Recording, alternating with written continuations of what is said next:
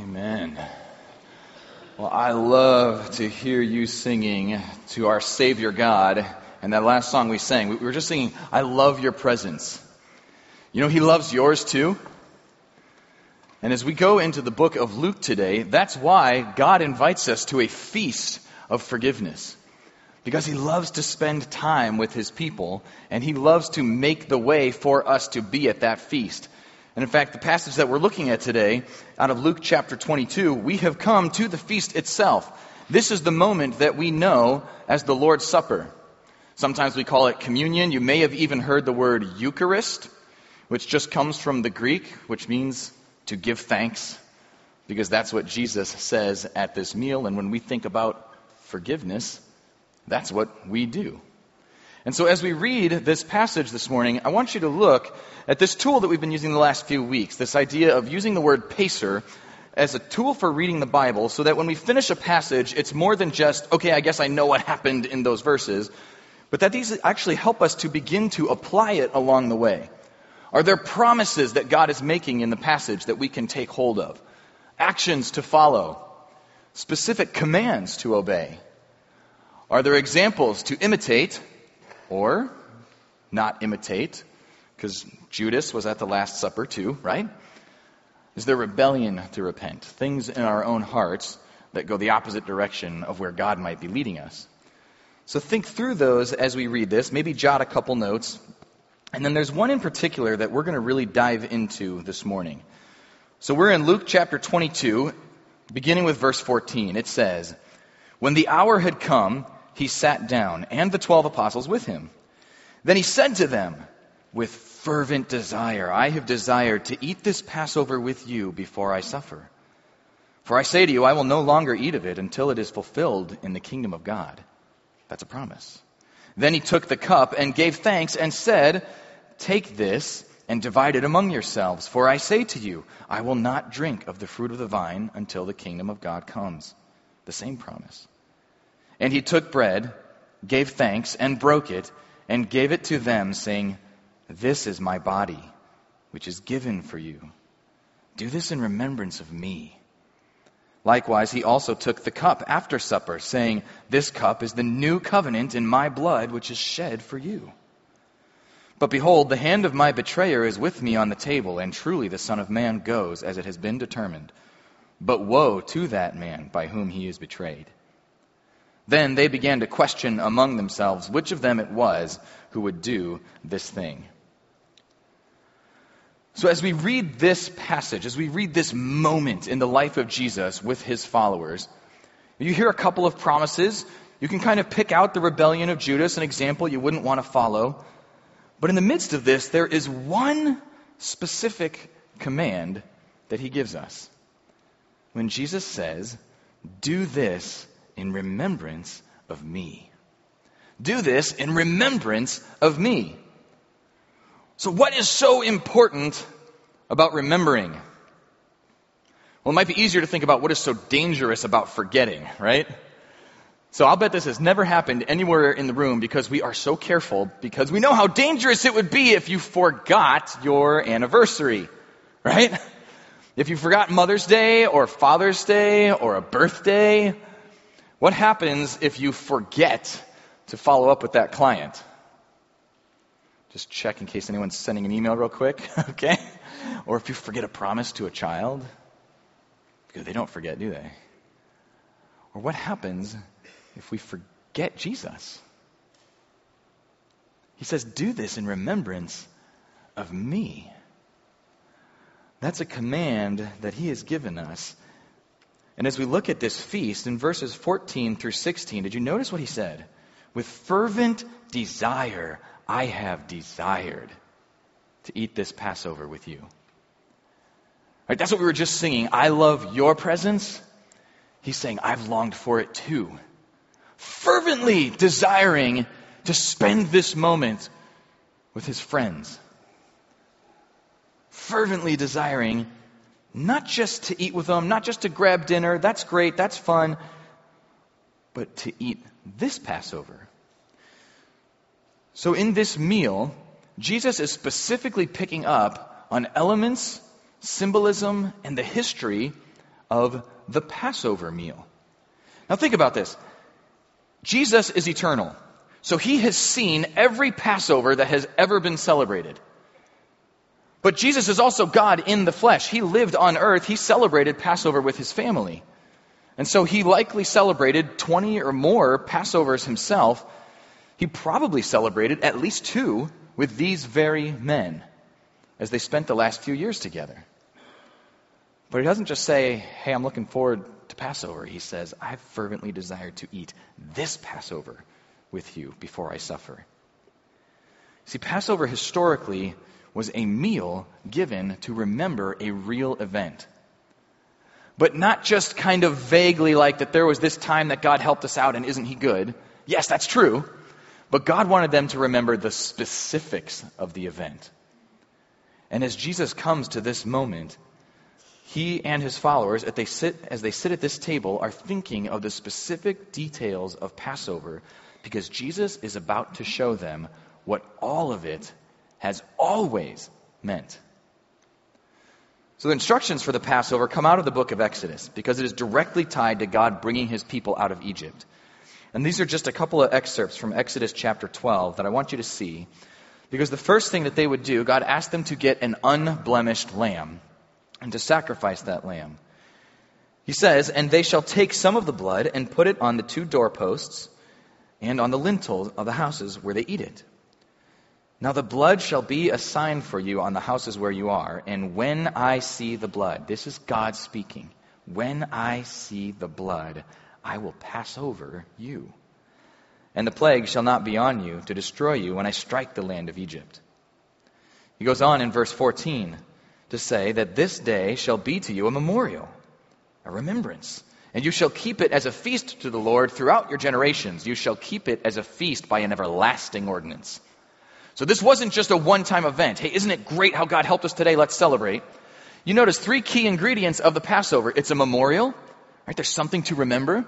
It's a feast to the Lord, which, how great is our God that he invites us to feasts. Like, he's a God who loves to take us to a party. And it's everlasting. It's everlasting. Not a one-time thing, not a 5-time thing, not do this until we actually get into the promised land. This is an everlasting ordinance. What I love about this is that when I read Exodus, I think, wow, that is so cool the way that God worked. Then I go to the New Testament, I read about Jesus, and I think, oh, he's like the lamb that was slain. That's so cool. Then you go back to Exodus, it's like, wait a minute. This isn't like a vague thematic connection. The Passover, the sacrifice of the lamb at the Passover, is reflected through every sacrifice that happens throughout the rest of the history of Israel until the moment that Jesus Christ fulfills it. When he sits down to this meal with his disciples, as Luke lays this before you today, it's not just to say Jesus was kind of like the Passover lamb. It's to say God specifically designed the details of the Passover as a shadow of the things to come, as a shadow of who Jesus Christ would be. And so he gives it to them as a memorial that demonstrates proof that they have hope in the power and glory of God to deliver them, to redeem them, to bring them out. So they've got to remember. But sometimes the hard part is remembering, isn't it? In fact, one of the things that I've found so interesting as you read through the Psalms, which, fun side note, Psalms is the most quoted book in the New Testament. And it has been said that you can find every major doctrine of the New Testament in the Psalms. And we'll see at the end of Luke how Jesus sits down to breakfast with his followers, and one of the things he tells them is he fulfills all the Psalms. So one thing that happens throughout the Psalms is they reflect on Egypt. When they write songs of thanksgiving, songs of praise, and songs of remembrance, as you flip those pages, there's constant mention of the Almighty God who brought us out of Egypt. The God, our Savior, who rescued us from slavery in Egypt, who brought us through the wilderness into the promised land. And there's constant reminders. In fact, in Psalms 105 and 106, these are 2 of my favorites because of what happens when you put them back to back.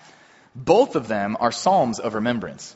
And in Psalm 105, it does the same thing. It starts with Egypt and everything God did to bring them out and tells them, remember his marvelous works which he has done. and tells them that he remembers his covenant forever. So he asks us to remember, but it says God also remembers. And when they remember, it leads to blessing. When they remember, it leads to obedience. When they remember, it leads to joy in the presence of God. And so if you read Psalm 105, by the end of it, you were like pumped up, and God, you are good, and I remember too. And then you turn to Psalm 106, and it starts the same way, like almost where 105 leaves off. How then he led them through the wilderness, a pillar of fire, a pillar of cloud. God did things that had never been seen before, have never been seen since. And our fathers in Egypt did not remember. Did not remember? How do you forget something like that? Our fathers in Egypt did not remember the multitude of your mercies, but rebelled by the sea, the Red Sea. They soon forgot his works. Soon forgot, like really soon. These are the exact same people who had lived in slavery in Egypt, the exact same people who had killed a lamb and painted the door because they trusted that the final plague would not touch them, that God's wrath and judgment would pass over them if he saw the blood of the lamb. The same people who then walk through the Red Sea, get to the wilderness, and forget. Thank goodness we are not these people. Amen? Knowing laughter, right? So here's the reality of it for me. Even when we think about something like the Lord's Supper, I remember that we do it the first Sunday of every month. And when we sit down, I remember his body broken, his blood shed. Like I know, but sometimes functionally we forget. I'm sure if you quiz them by the sea, hey, who brought you out of Egypt? Well, God, but now we have nothing to eat. Hold on a second. Who was it that led you in a pillar of fire and a pillar of cloud? Well, it was Yahweh, our Savior. But we got nothing to drink. Hold on a second. Right? We know, but do we remember? Because functionally, sometimes we forget. And if you notice this, as you go through the Old Testament, the times that things break the most is when we see his people complaining, rebelling, and on a regular basis, it starts with forgetting. Like maybe they know what's true, but they're just not thinking about it. And that just creates this space that begins to distance us from God. And so to me, really the first piece is we've got to remember to remember. And I know that's like, easy to say that, right? But then I got to remember to remember to remember. So our kids have chore charts because they can't remember all the things they're supposed to do in the morning. So wisely and in her kindness, my wife has made them chore charts. So all they have to do is remember to look at the chore chart, and it'll just say, put your clothes on, eat breakfast, brush your teeth, like not complicated, but hey, if you need a reminder. And so we've got one of our boys that has just been struggling with this lately. I'm like, dude, did you do your chore chart? Oh, Dad, I can't remember. Like, that is the whole point of the chore chart, is that you don't have to remember. It remembers for you all the things you're supposed to do. So he has now started making signs to put around the rest of the house that remind him to remember to look at his chore chart so he can remember what he's supposed to be doing. Is it this complicated? And yet sometimes it kind of is, isn't it? I mean, I have this on a regular basis where, my wife has seen me journey through anxiety. And then I learn things, and God is good, and I take hold of these verses, and then I'll wake up one morning and be like, hey, yeah, babe, but what if? Hey, I think you're forgetting your verses, and she'll just text me one of them.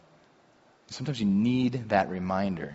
So as God builds in this meal to our lives and says, do this in remembrance of me, that's to help us remember to remember. Because you know what it was that they first complained about when they got into the wilderness? We got nothing to eat. We got nothing to drink.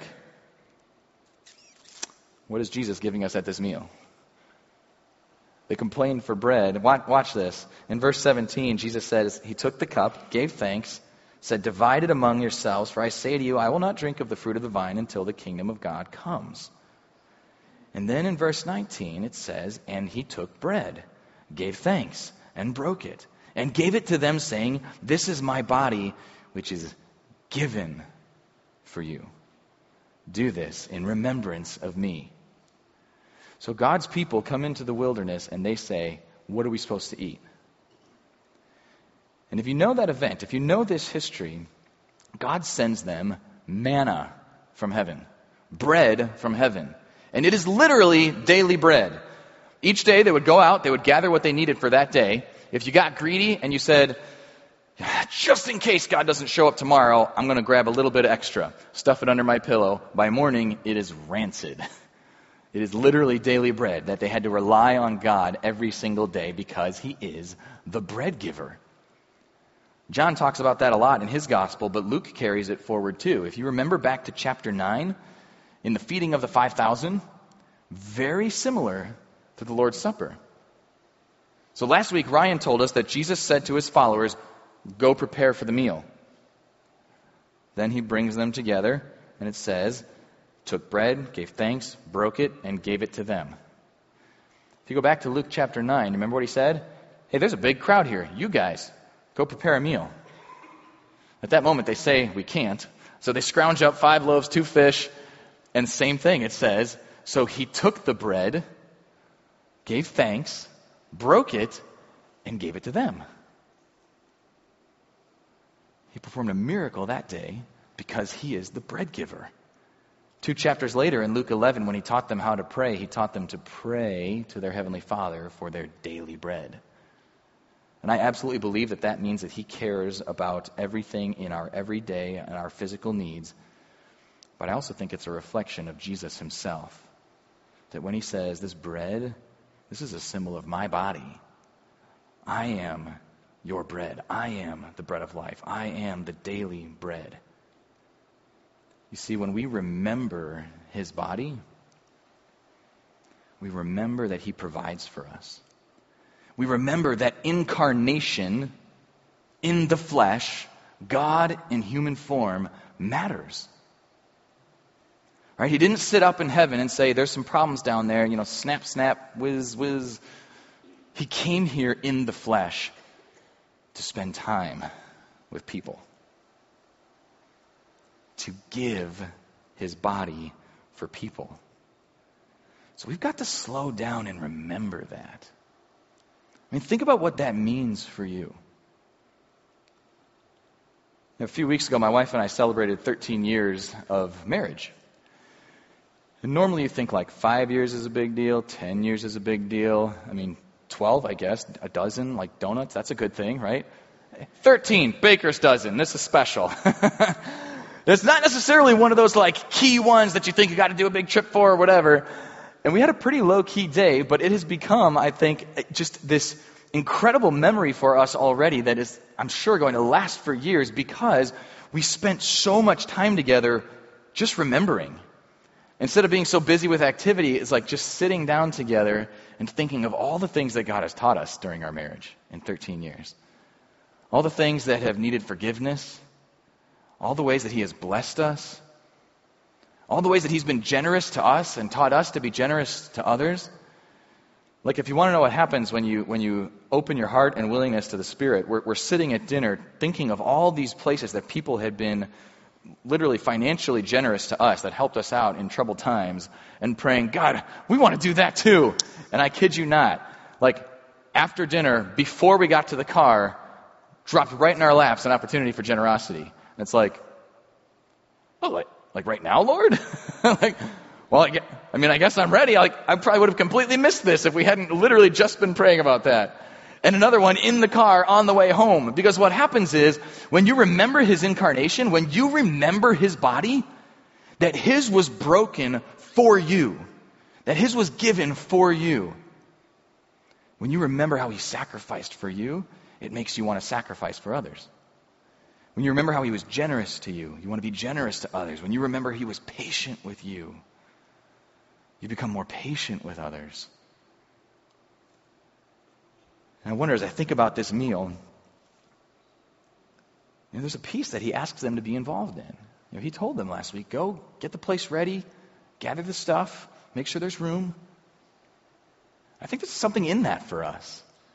Like as you sit here today, who else would you love to invite to this feast of forgiveness?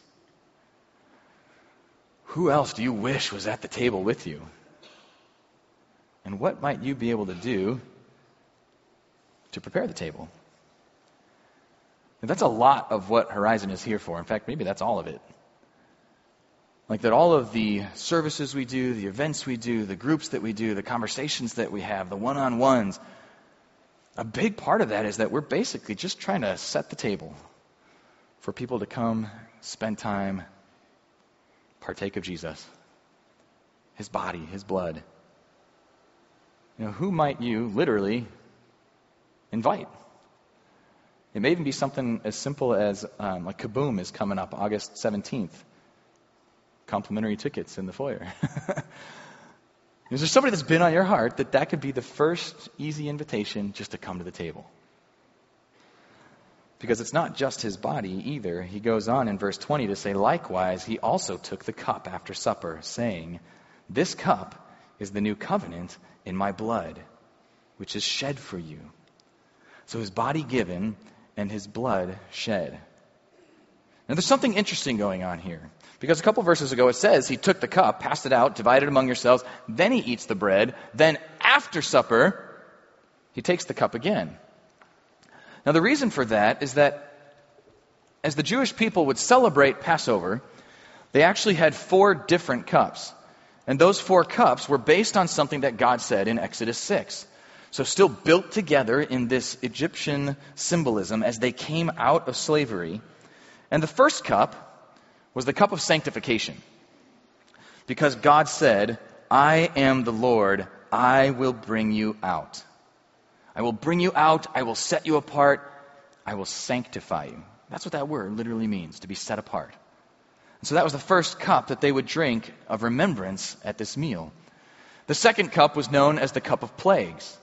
Because God said, from under the burdens of the Egyptians, I will rescue you from their bondage. And he did that through 10 plagues. And so this is the second cup of remembrance.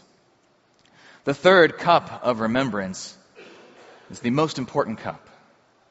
This is the cup of redemption. Because God said, I will redeem you with an outstretched arm and with great judgments. Just as Jesus Christ on the cross, by shedding his blood, which the cup represents, would redeem us with outstretched arms. The fourth cup is the cup of praise, because God said, I will take you as my people, and I will be your God. That is a picture of eternity with him. It's what the book of Revelation talks about. They will be my people. I will be their God. We will be together. Now, interestingly, there's no indication in the Gospels that Jesus and his disciples drank this final cup. In fact, often what they would do, if you remember a few weeks ago, we talked about when Jesus came into the city, people were singing Psalm 113 through 118. That those were like the Passover psalms. And just like Christmas songs for us, you don't start on Christmas Day, you start in July. Right? Okay, we did. We had a Christmas song this morning. It was playing them alphabetically, sorry. But you sing them for a whole season, right? Same thing. They'd be singing it all week. They'd sing it at every meal. They'd be singing it in the days to come. And one of the Gospels actually tells us that after they sang a hymn, which was probably Psalm 118, they went out. Now, in a normal Passover dinner, after you sing the hymn, you drink the cup of praise. But it may be that they didn't because Jesus said, I will not drink this cup again until it's fulfilled in the kingdom. Until redemption has been completed, until he has said it is finished, until his promise has been kept. But the third cup would be the cup that he's holding at this meal with his disciples. This is the cup that he says represents his blood. This is the cup that he held up and said, I am making a new covenant. But why does it need to be blood? Why did he have to give his body? Why did he have to shed his blood?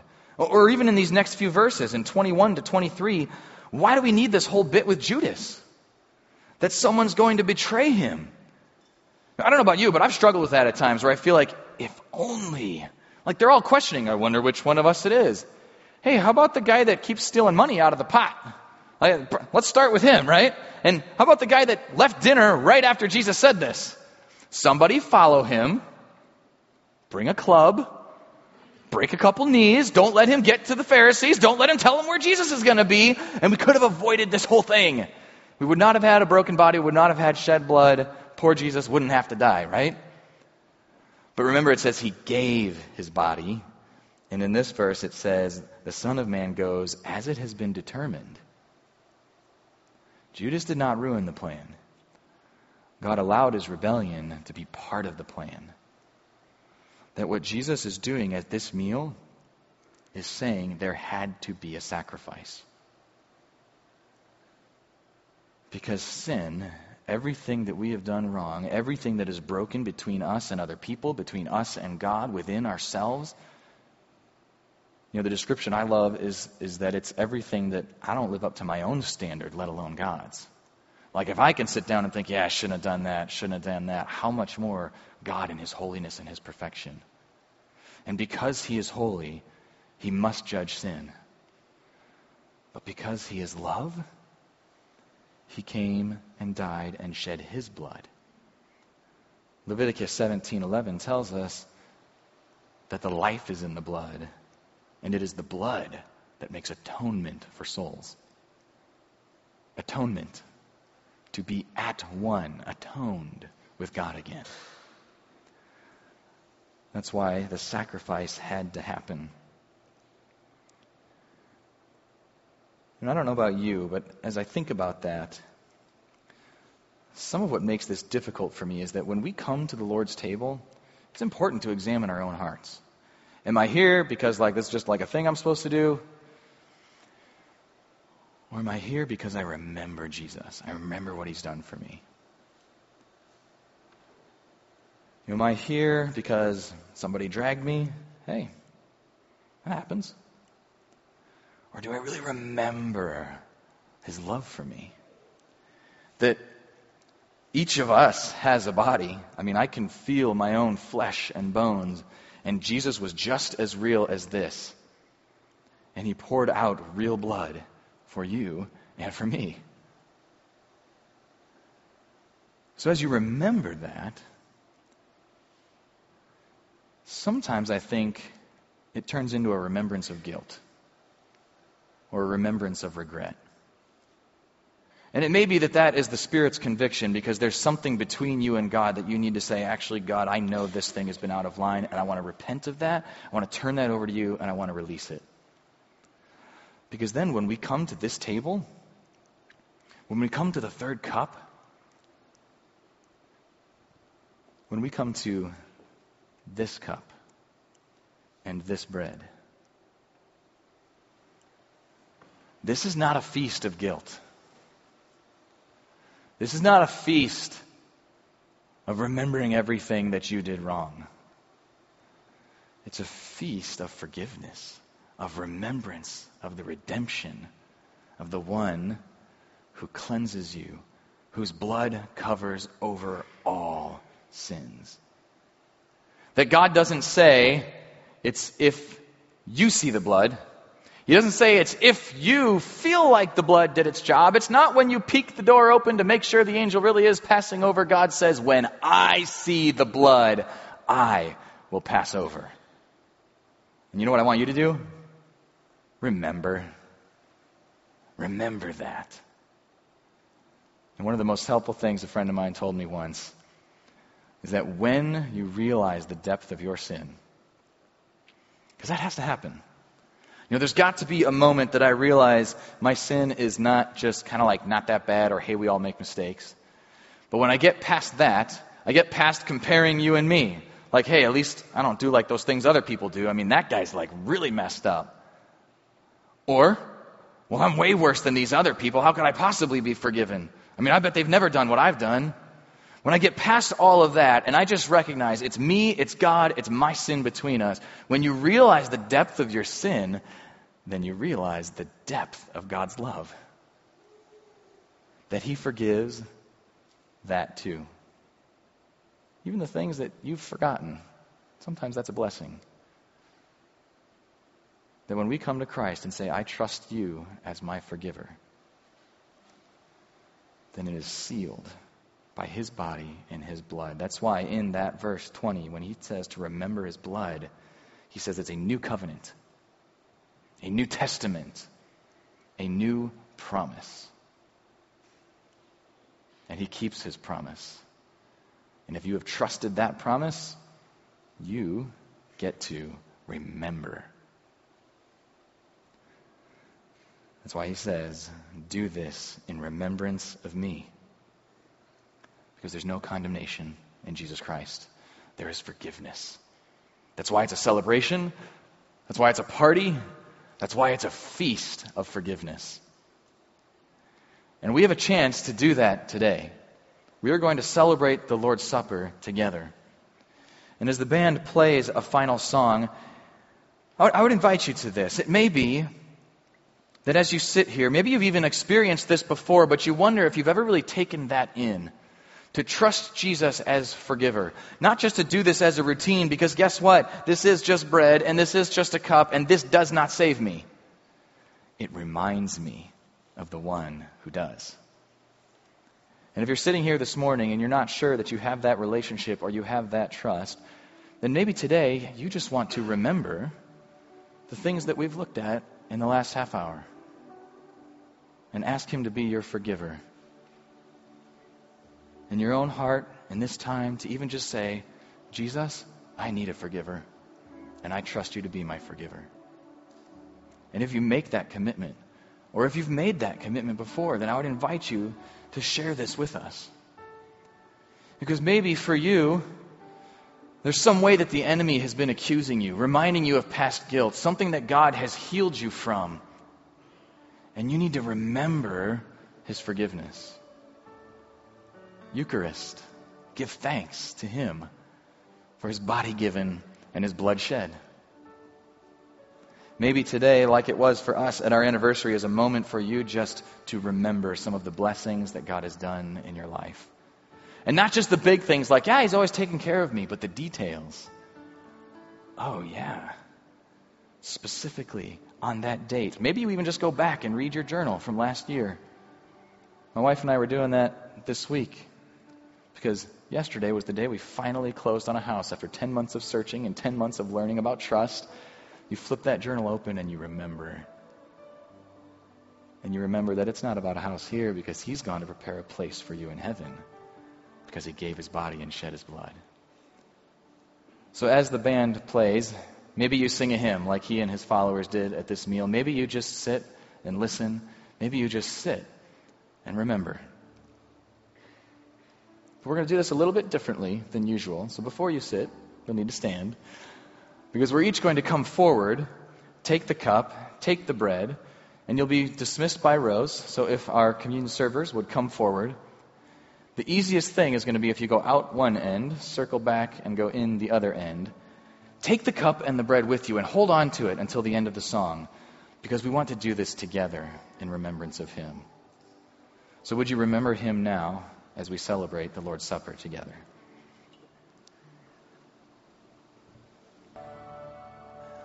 Heavenly Father, our God, our Lord, our Savior, our Redeemer,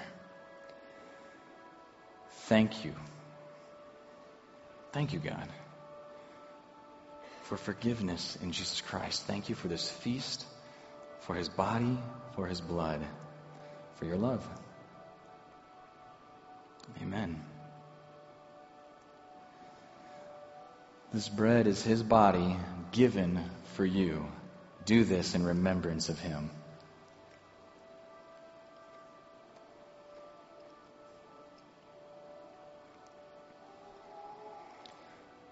This cup is the new covenant in his blood shed for you. Do this in remembrance of him.